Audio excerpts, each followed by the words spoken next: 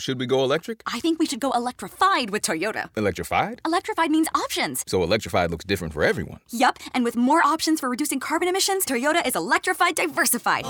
Learn more about our Beyond Zero vision for the future at toyota.com/Beyond Zero. When he announced his candidacy in June of 2015, Donald Trump said this.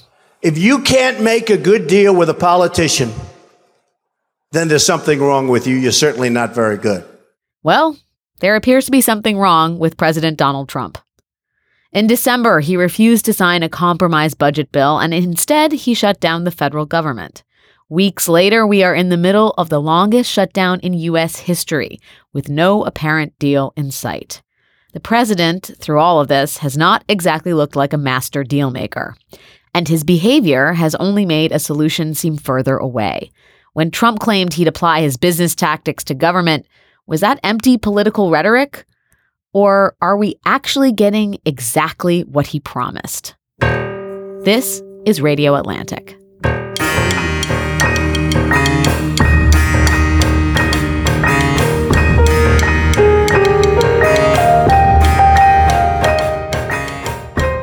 This week's guest is Maggie Haberman, New York Times White House correspondent, Trump whisperer, national treasure. Maggie, my friend, it is great to see you. It's great to see you. And Thanks we're in person. This is not in years has this happened. It Very has exciting. not happened. Finally, the universe has allowed us to be in the same space. Very at the exciting. same time. So as we speak, it is Thursday morning. It looks like federal workers are going to miss another paycheck tomorrow. 2 Senate bills to end it are up for a vote later today, but both of those are likely to fail. Unlike past shutdowns, this is not a legislative deadlock that we were looking at. It is the president himself who closed the government. So I wanted to try and spend some time understanding his mindset. And the best way to do that is to talk to you and to understand how he operated before he was president. So if you have not read it, everyone should read it. A recent piece that you wrote with Russ Buettner. You guys quote a number of people from Trump's time as a real estate developer. They say they see, quote, multiple parallels between Mr. Trump, the businessman, and Mr. Trump, the steward of the country's longest government shutdown. Maggie, you have been reporting on Donald J. Trump since you worked for the New York Post in the early 2000s, and probably more than any other political journalist in the U.S. understand and to some degree have access to the mind of DJT. Are you surprised that the shutdown negotiations, if we can even call them negotiations, that this has unfolded in the manner that it has? Yes and no. I am surprised that the shutdown is still going because I thought that he would take the national emergency off-ramp, which he did want to do and was told by everyone around him that he couldn't. It was legally problematic, so he backed off. But I thought he would take that much earlier and try to extricate himself from a situation that was clearly going to be bad before it got much worse. I think now, because he has basically 2 speeds, and one is dig in, and the other is don't dig in and then declare victory on whatever it was. Right. He is taking the former. He is being told by his most conservative backers. I know there's been a lot of focus on, Ann Coulter criticized him. That's really not a lot of what's happening. It's some of it, right? I mean, he's aware of sort of the right-wing media ecosystem, but from his conservative backers in Congress, the House Freedom Caucus, they are telling him, stay strong. This is important for your reelection. And that is in his head in a big way. Because remember, while he is intuitive about what people who watch TV or pay attention to certain culture will respond to, he's actually not intuitive politically at all.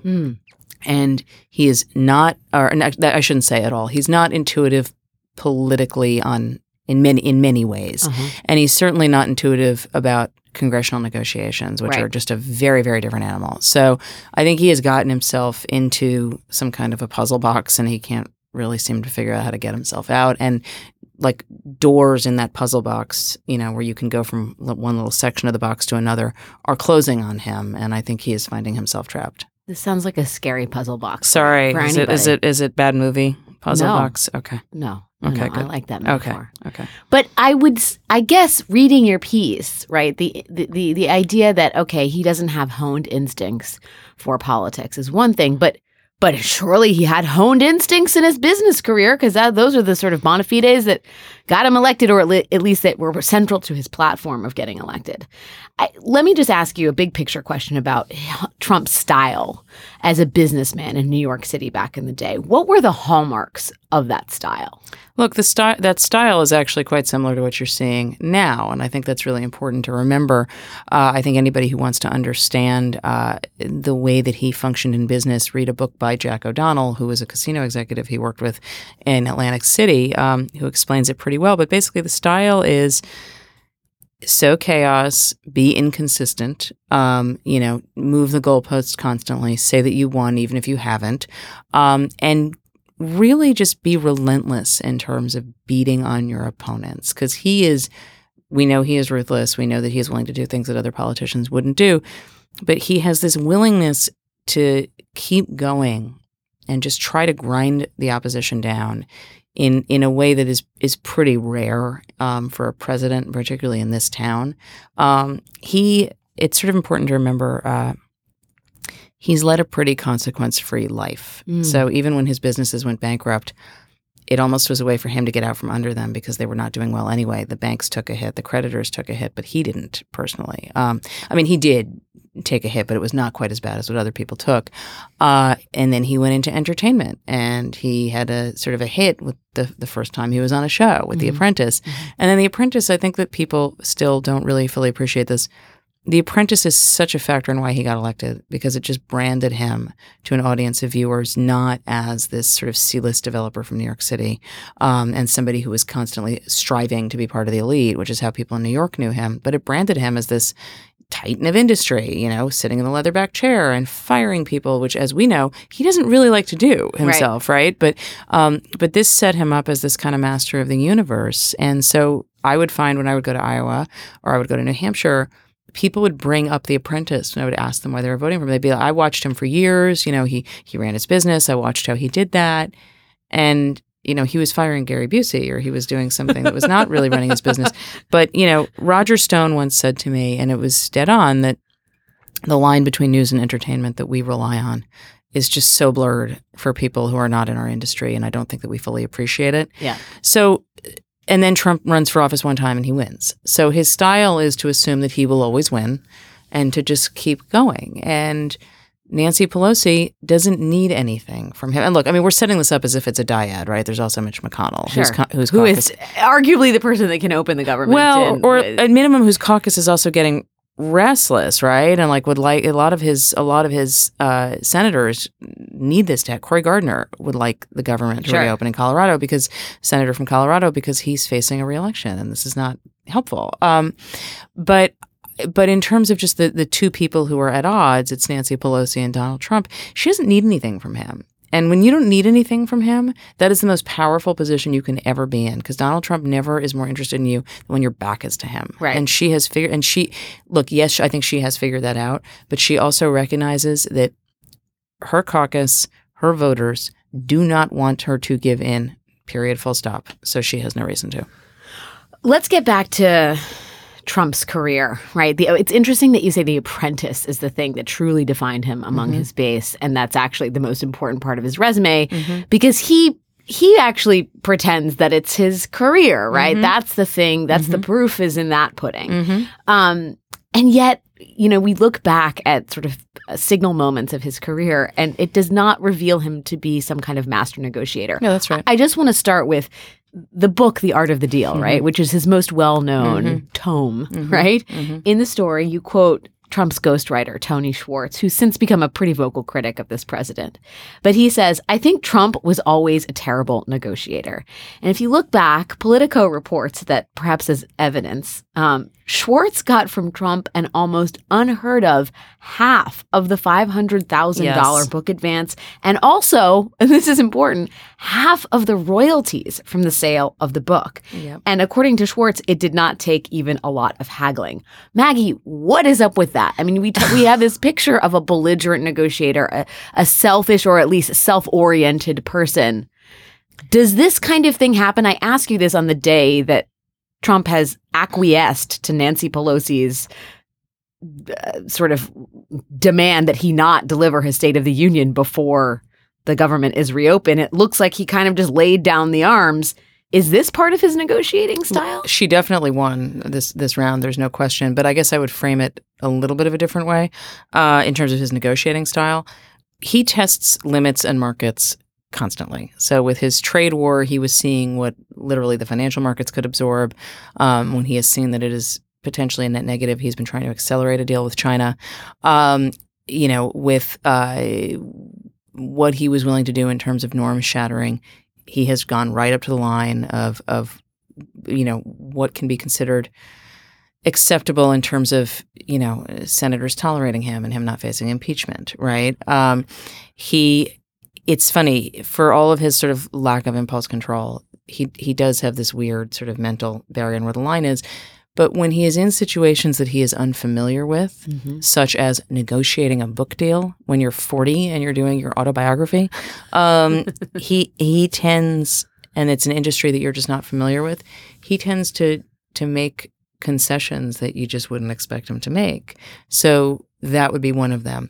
Another would be when he first came to Washington and he basically handed Reince Priebus control of much of the White House because he was sold that Reince would be the bridge to Congress and to the Senate.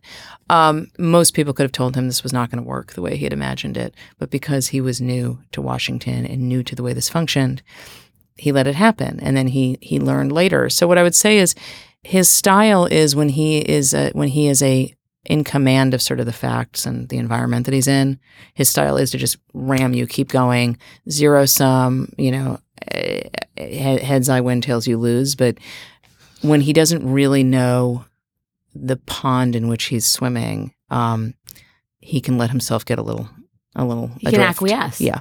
So A little possumish, I might even say. or something. Something. Or I don't something. know if I really say possumish. You don't. Well, you did here, so that counts. I give you that.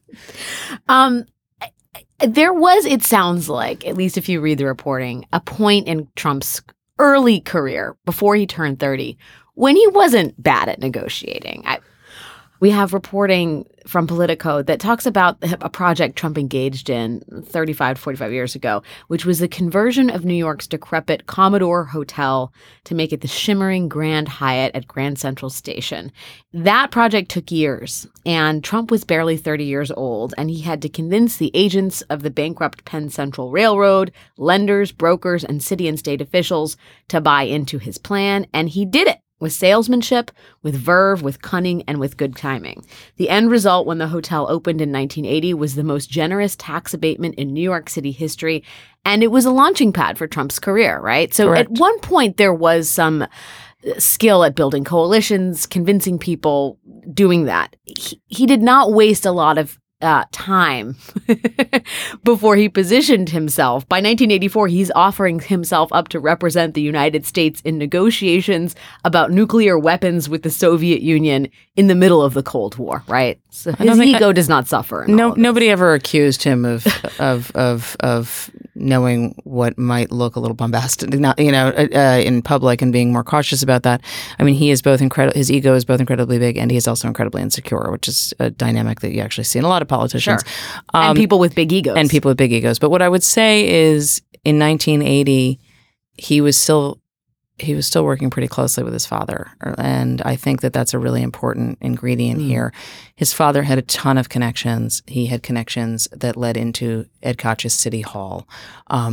That is where those tax abatements come into play. Right. And you have to really think about that. Although he eventually goes on to make Ed Koch a fierce adversary and gets into a public war with him. In part because of this fight over what happened with the Wollman Rink redesign, where it was done. And Koch, I think, according to former Koch aides I've spoken with, really kind of resented how quickly Trump was able to do it. And that was a good notch in his belt for Trump.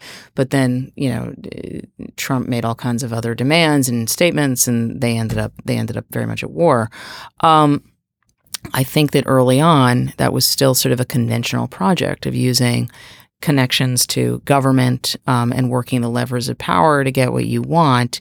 And then I think the further away that Donald Trump got from his father, the more he was trying to do things on his own, the more you have seen the Donald Trump that we know today. So let's talk a little bit about some of the projects you guys detail in the story that give us more kind of concrete insight into Trump's behavior then and perhaps how that informs Trump's behavior now. There's the Trump Taj Mahal project in Atlantic City.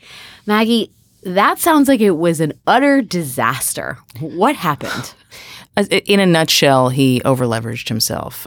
He got himself into an enormous amount of debt and collapsed underneath it. And that is, you could argue, a version of what we are seeing right now, where there's this robbing from Peter to pay Paul sense in terms of the government, right? Where I'm going to shut this down here because I'm going to get this other thing that I need from there in terms of the conservatives, without recognizing that there's just an objective reality that he can't sort of paint over. It's the same thing with creditors, except that, again, he always managed to work it where he was really personally fairly unscathed, but the projects ended up in dire straits. His father helped bail him out, but Trump, at the end of all of this, blames everybody else and fires all of his top executives and then stops paying contractors who had built the casino, which sort of seems like the an emerging play out of the Trump strategy book, which is when a deal goes south, blame everybody else. Well, number one, it is nothing is ever his fault. It's really funny. There was I had a colleague who wrote a story quoting Stephen Moore, the I don't even know if he's an economist. I don't know how to describe him, but he said that the president had acknowledged that that he should not have picked Jerome Powell for the Fed chair, and it was described as, he said, this is the worst pick I made. And I said to my colleague, that's not him accepting responsibility for it. He's going to say it was a bad pick that he made, and then he's going to blame whoever recommended him, which in this case is Steve Mnuchin. So, no, Trump does not take on responsibility for things being bad. The only time I have ever heard him even creep close to it during this presidency was when the first healthcare effort failed. And he said to somebody, I should have done tax reform first. Yeah. But that is what he had wanted to do, was tax reform first. And he'd been talked out of it by Republicans who said, especially Paul Ryan, we ran on this, we have to do this. And so again, it's still not really him. It's not blaming contrition. himself. It's not contrition. It's not contrition. It's just descriptive, right? So he definitely is doing that now. It is everybody else's fault for the shutdown, except he walked into this trap, as he keeps doing, because he needs to say these things, as he did with Chuck Schumer and Nancy Pelosi. A defining moment in the shutdown. Defining moment in the shutdown. It's going to show up, I suspect, in ads about all of this. I don't know what we'll be talking about in 17 months, but it's hard to imagine that the longest shutdown in history will not be a piece of that, right? Especially if it goes on for another week or two, which I know that most people in the West Wing are freaked out about. He had this statement, I will gladly shut it. I will proudly own it. Something to that effect. The Trump shutdown. The Trump shutdown. And that's video. And so for somebody who likes to say that nothing exists if it's not on tape or if it's not recorded, there it is. That's him saying it. So, probably, other than his meeting with Russians in the Oval Office, one of the most known and discussed Oval Office meetings of this presidency thus far. That is definitely so true. There's a way he treats those who are his adversaries or people who he wants to shift blame to. But there's this anecdote you guys have about Trump and Deutsche Bank, and that's in the piece where you say, to win financing from Deutsche Bank to build a Trump hotel in Chicago, Mr. Trump personally guaranteed $40 million of the debt. When he could not make his payments during the 2008 financial crisis, Deutsche Bank executives were open to granting him more time to repay the loan. Thanks, Deutsche Bank.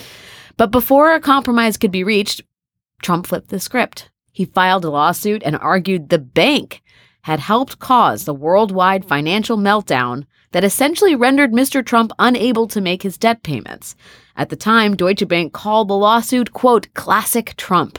The bank eventually settled with Trump, saving him from having to pay the $40 million. Mr. Trump expressed his gratitude to the lawyer who fought on his behalf by, what? Not fully paying his bill.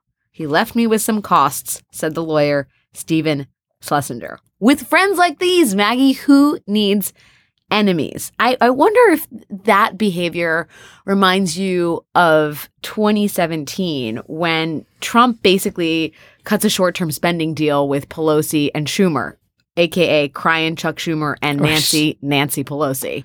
Right. I mean, should Republicans be looking at this example or generally his behavior of no alliances really that you should depend on at any time as a cautionary tale? No, I think that if they wanted to look at it as a cautionary tale, that ship has sailed. I think that they could have looked at it as a cautionary tale a while ago. Right. They've known the cautionary tale exists, and yet they have continued to walk out on tree branches for this president only to have him saw it off. A little time later, for instance, on this current shutdown, remember this happened after Mitch McConnell passed a continuing resolution through the Senate because he was told that the president was going to sign it. And then it was, blown up in the House or by the president's allies who got him to abruptly pull out of it. So he has done this over and over again, and you would constantly hear in 2018 concern, especially from Republicans in the House in marginal districts, that the president was going to try to push them to take positions that were very problematic for them, and then he might not be there later. And so one of the things that I think the term is holding the bag. Holding the bag. One of the things that people who have done congressional negotiations have said to me over and over again is that the key piece here is consistency. And it's a little less significant in business, but consistency in negotiations is always really important because you know who's sitting on the other side of the table. You know that you can trust what they're saying. You know that the fulcrum is not going to shift, suddenly. And that's just not the case with him. So it's all over the place. People on the Hill don't even know who they're supposed to be negotiating with. There's Pence. There's Mick Mulvaney. There's Jared Kushner. There's the president himself throwing himself in sometimes. This is not how you do it. There is a similarly antagonistic story from the late 80s when Trump tries to develop Manhattan's West Side rail yards, and he gets into a public brawl with then Mayor Ed Koch, who he had been asking for a $700 million tax break. This is from reporting in Bloomberg. At one point, Trump said the mayor had, quote, no talent and only moderate intelligence. This is a phrase. I mean, you could really use that same phrase for any number of Trump's adversaries in the present day. And Trump said that the mayor should be impeached. Ed Koch would do everybody a huge favor if he would get out of office and they started all over again.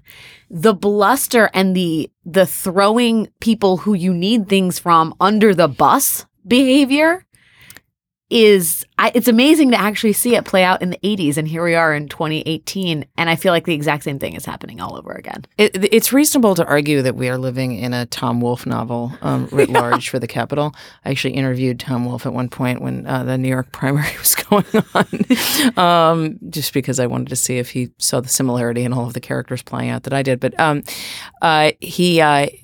look, that I would argue actually is what you have seen with Trump trying to grind down adversaries. Everything is going to be, I'm going to one-up you.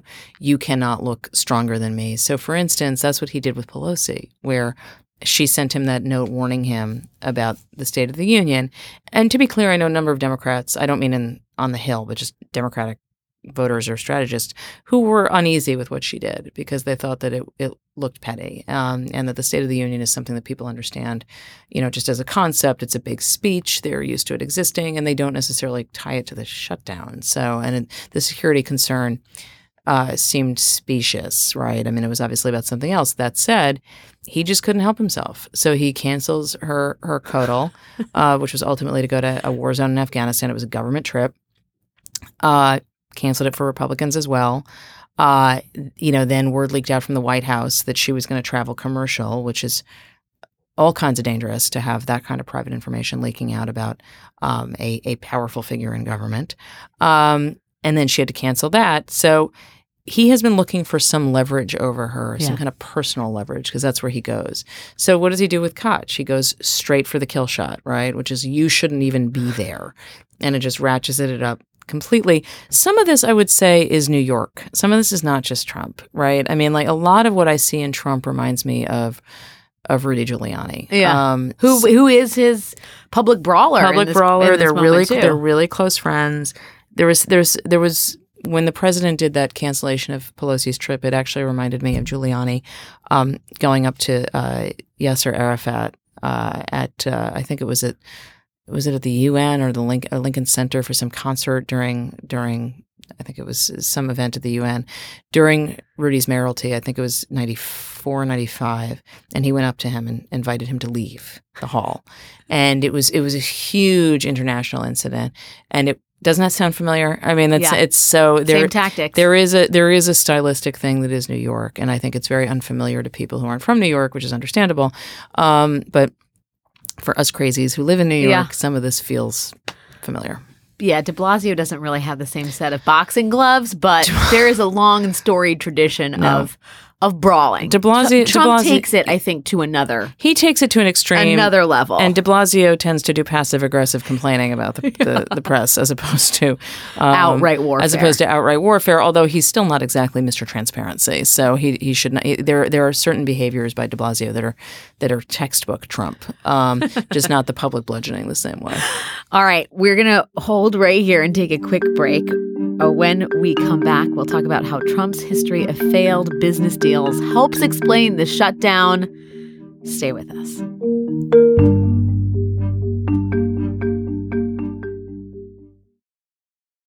So, should we go electric? I think we should go electrified with Toyota. Electrified? Electrified means options. Yes, we could go all electric with the Toyota BZ4X, but then there are hybrids like Grand Highlander, or we could do something in between like a RAV4 plug-in hybrid.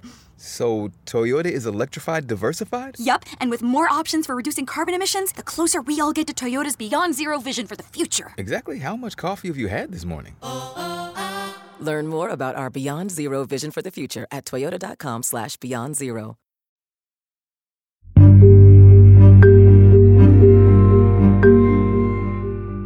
And we're back talking with Maggie Haberman of the New York Times.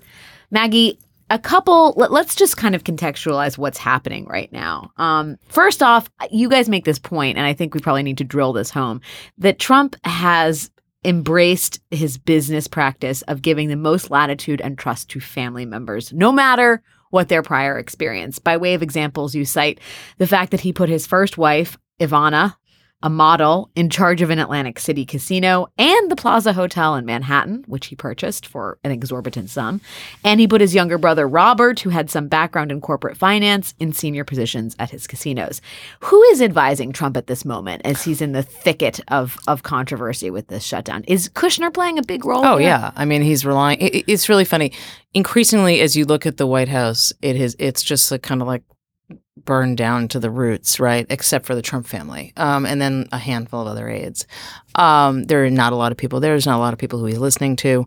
I don't think that the president gives Shahira Knight, the current legislative affairs director, the same hearing that he used to give Mark Short. Jared Kushner feels emboldened after criminal justice reform, and I think has learned all the wrong lessons from it, because I think he sees this as somehow about his deal-making ability, as opposed to the criminal justice reform was something that actually the groundwork had been laid for in bipartisan fashion for 2 years before Trump was elected. And I agree that Jared Kushner pushed it through, but it was not because of, his unique style or relationships. Negotiating. And abilities.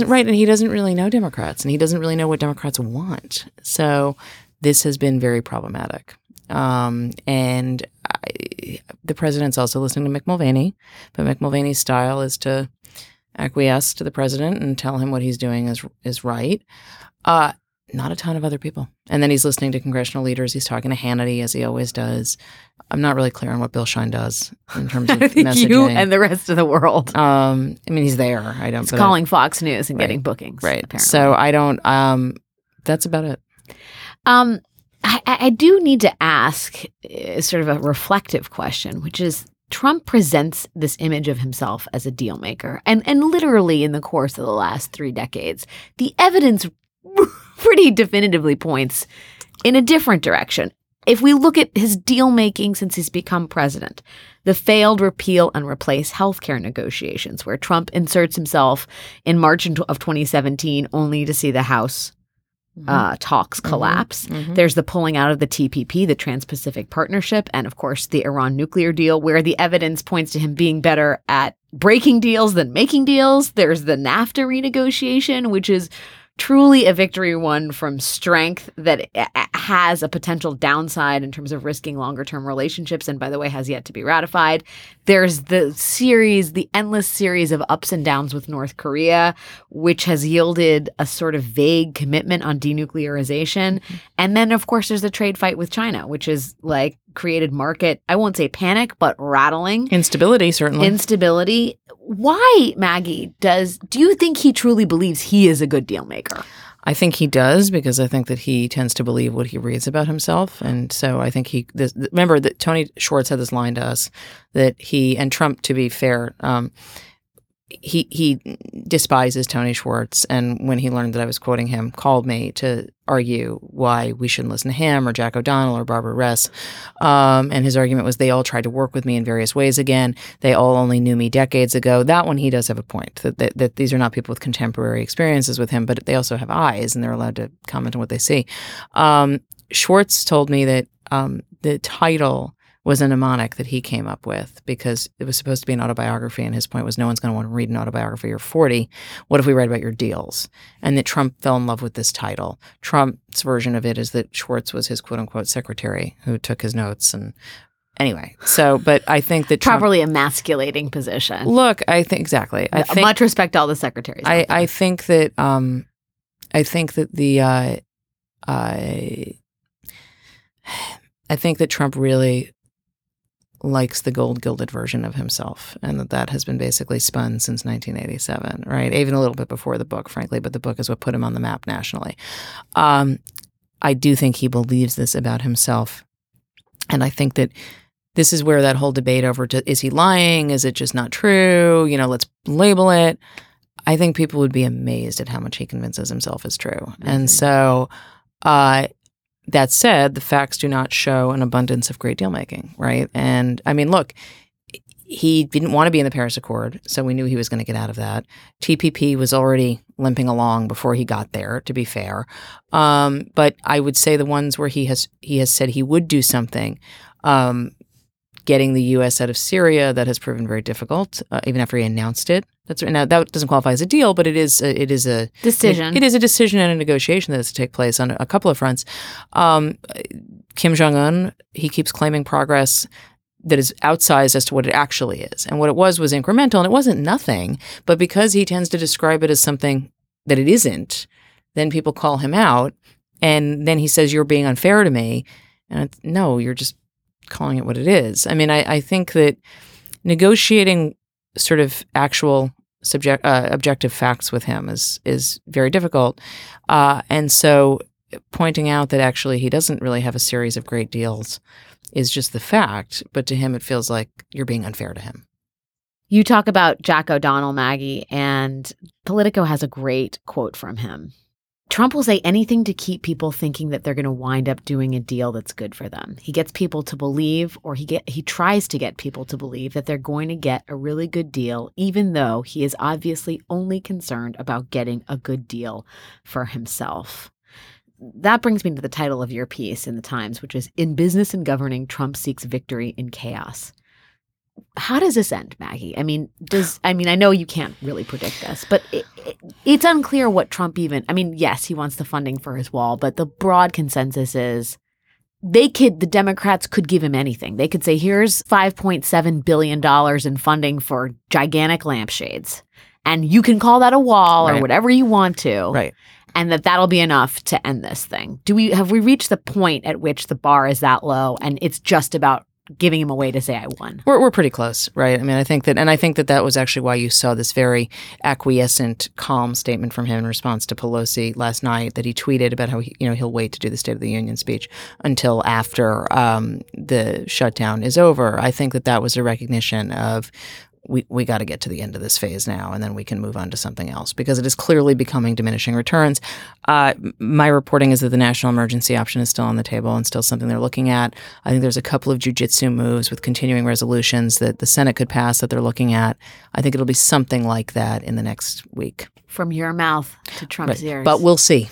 But we'll see. Truer words were never spoke. Maggie Haberman, my friend, it is great to see you. Thank you for your wisdom. The country thanks you for your reporting. And thank you for the time. Thanks for having me.